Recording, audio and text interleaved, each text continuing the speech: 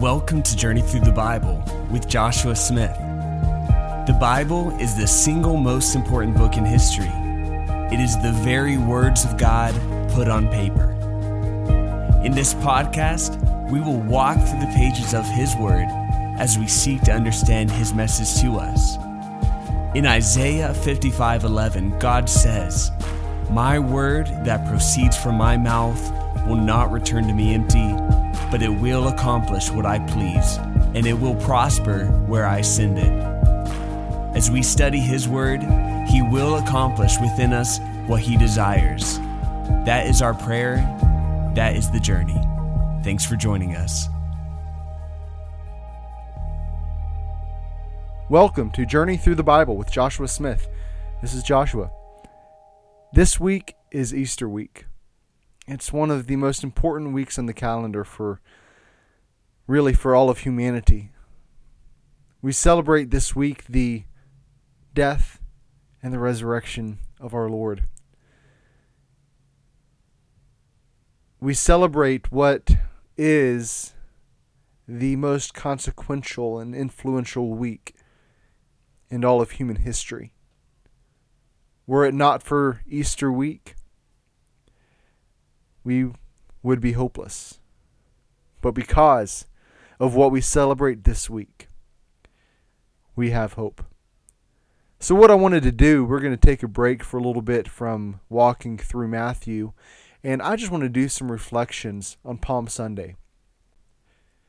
The passage I'm going to read from is Mark chapter 11. We're going to read verse 1 through 11. This is the story found in Mark of the triumphal entry, which is what we celebrated, or we commemorated yesterday with thousands and millions and billions of believers all around the world.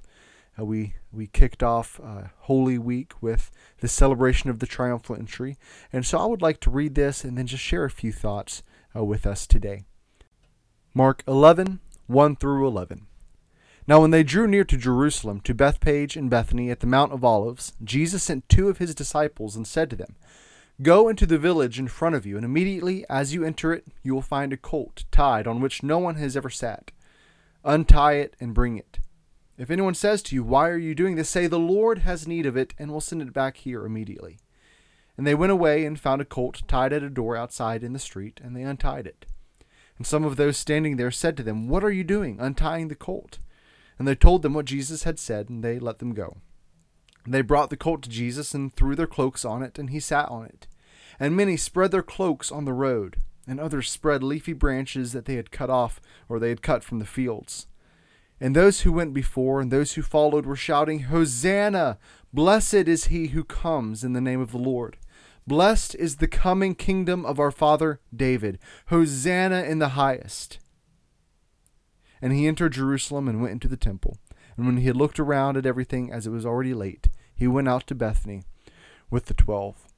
Here we read the story of the triumphal entry into Jerusalem.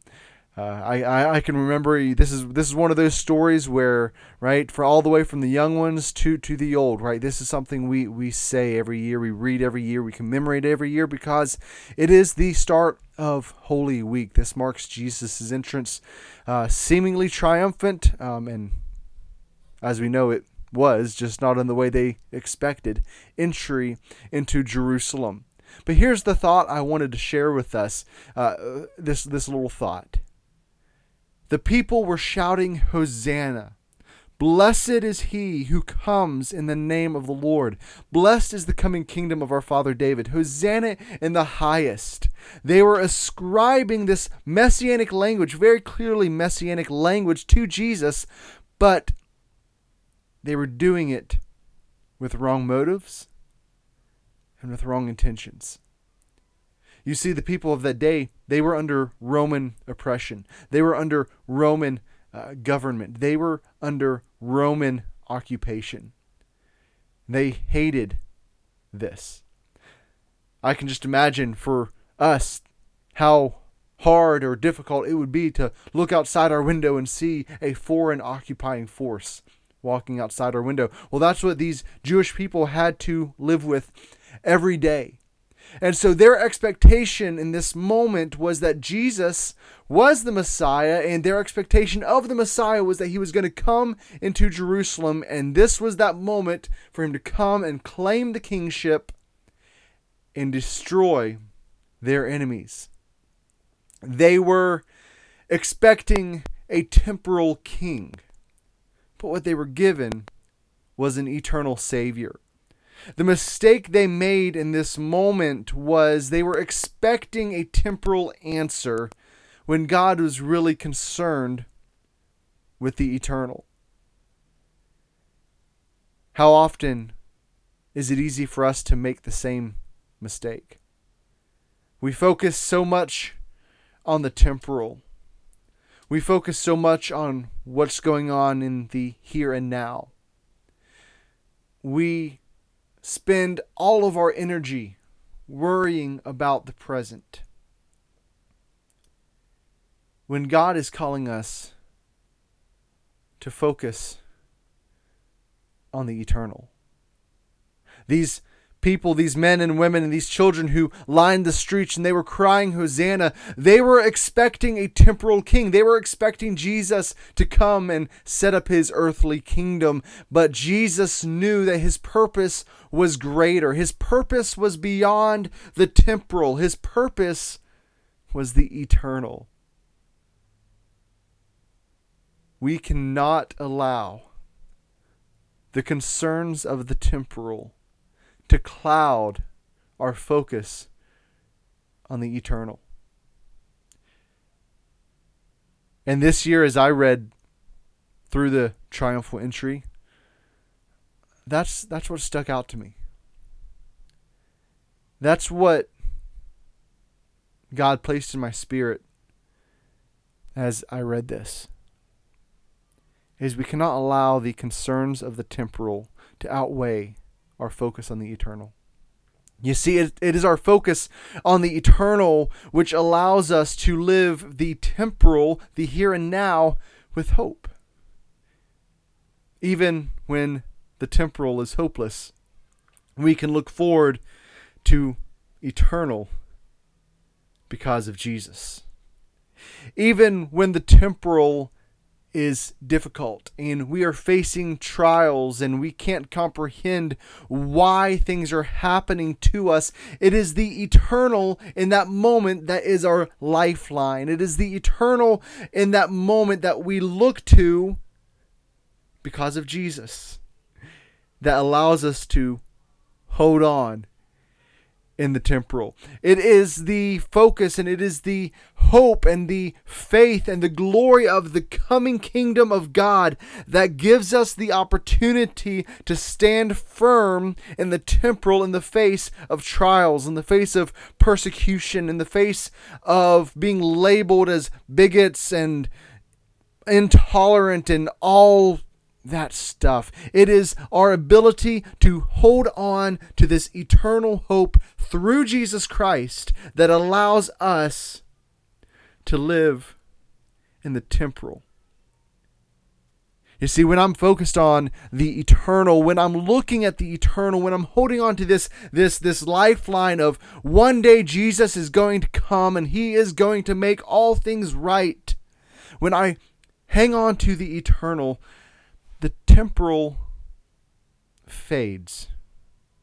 It fades in significance. It fades in importance. It fades in its all so often misery and hardships. Because I have this hope in Jesus. And see, the people, the Jewish people of the day that we read about in the Gospels, you see, they missed out on Jesus. They missed out on the Messiah because they were looking for a temporal solution to their problem. They were looking for a temporal king. I'll say it again. He came not to be a temporal king, but to be an eternal Savior. They were looking for a political figure.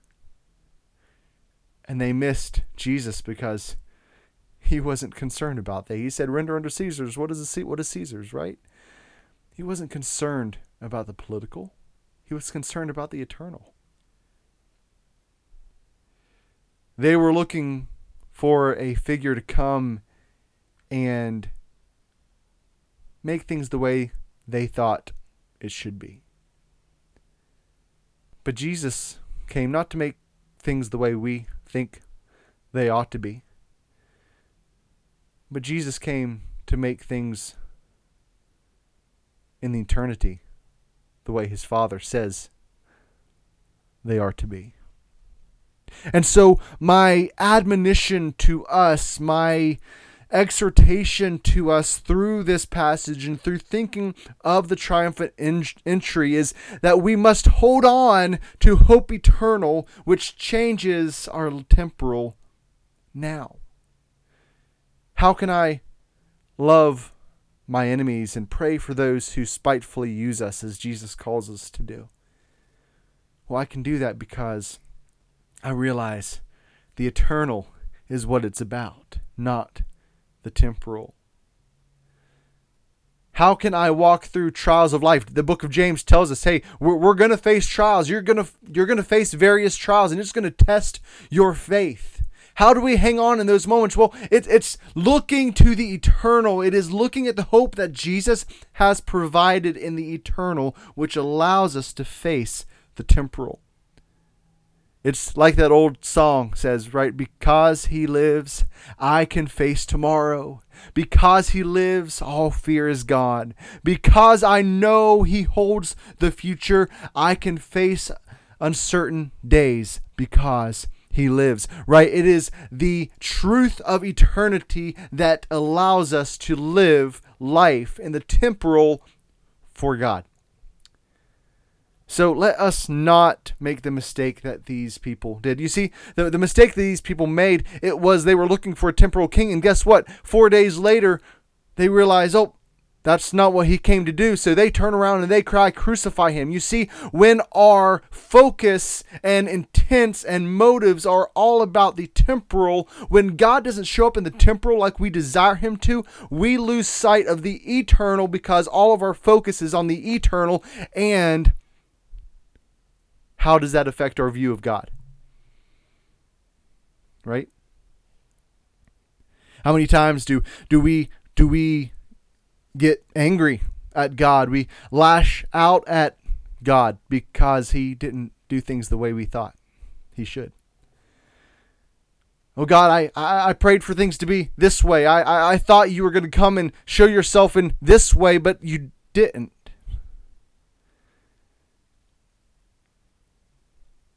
Eternal, right? Our focus is on the eternal. Hebrews chapter 11. It is the hall of faith as we know it. And it is a chapter that goes from the beginning of time throughout history up to that point and just really calls out people by name who expressed extreme faith in God. Abel and Abraham and Moses and all these people throughout history, Gideon, Barak, David, Samuel, right? And then at the end of the chapter, it even mentions some of the New Testament saints, right? Verse 36 says, others suffered mocking and flogging and even chains and imprisonment. They were stoned and they were sawn in two. They were killed with the sword. They went about in skins of sheep and goats, destitute, afflicted, mistreated, of whom the world was not worthy, wandering about in deserts and mountains and in dens and caves of the earth. Right? That's some pretty bleak temporal existence there. Right? That's a pretty bleak description of what their temporal looked like. How were they able to exist in this temporal circumstance? How? Because their focus and their eyes were on the eternal. Verse 39 of Hebrews 11 continues that passage and says, and all these, though commended through their faith, did not receive what was promised. They did not receive what was promised. Now, that seems sacrilege, doesn't it? How can we read that verse in light of the New Testament and in light of how we understand that God's promises are yes and amen? Well, you see, God's promises are yes and amen in Jesus. It is in Jesus that all the promises of God are founded and are fulfilled. And so these men and these women, they didn't receive temporal promises, they received eternal promises. And they were able to face certainly horrific temporal circumstances, all because their focus was correct. It was on the eternal God who saves them. Let us have this same mindset. Let us have this same focus. Allow us to have the same intense focus on the eternal, that it changes the temporal. Right? There's another old song, turn your eyes upon Jesus, look full on his wondrous face, and the things of this world will grow strangely dim in the light of his glory and grace. Right? When our focus is on the eternal, when our focus is on Jesus, all the things of this world, they grow dim. They grow lackluster in their brightness. We realize that, you know what? All this stuff doesn't matter as much as I thought it did. You guys, when eternity is our focus, and when eternity is what matters,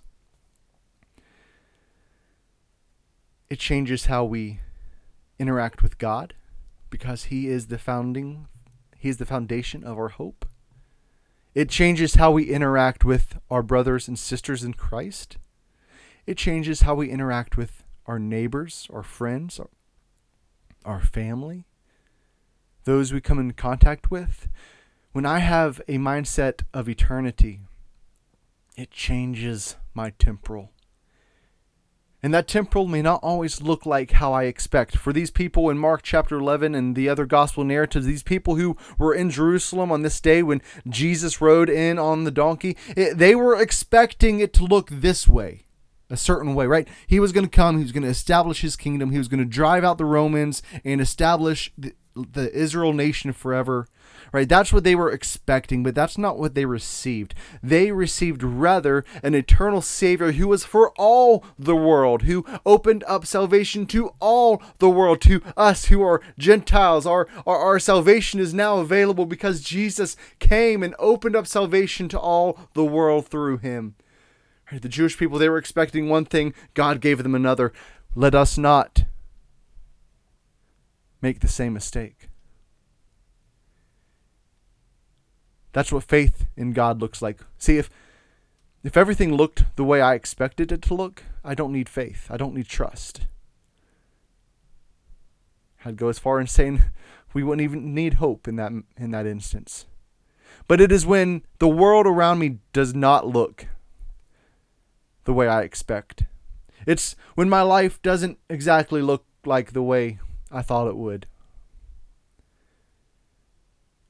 That's the power of the eternal, because it is in those moments, if we're focusing on the eternal, it changes our perception of the temporal. Let me pray. God, I thank you for your word. I thank you for your love. Lord, I thank you for this week. Lord, this week we're celebrating the greatest gift, and that is the gift of your Son. Jesus, you came and you lived on this earth and you died. You died at the hands of your own creation so that we could have life, so that we could have hope, so that we can look beyond the temporal, we can look beyond our circumstances, we can look beyond the here and now, and we can see the eternal hope that you have given us through your grace, through your mercy. God, may we focus on what is right, and that is the eternal hope that you've given us, and allow that to change us. May we allow that to change our temporal, change the here and now, change how we live, change how we view people, change how we interact with people, because you have given us a glorious future that we can look forward to one day. Thank you for listening. God bless you.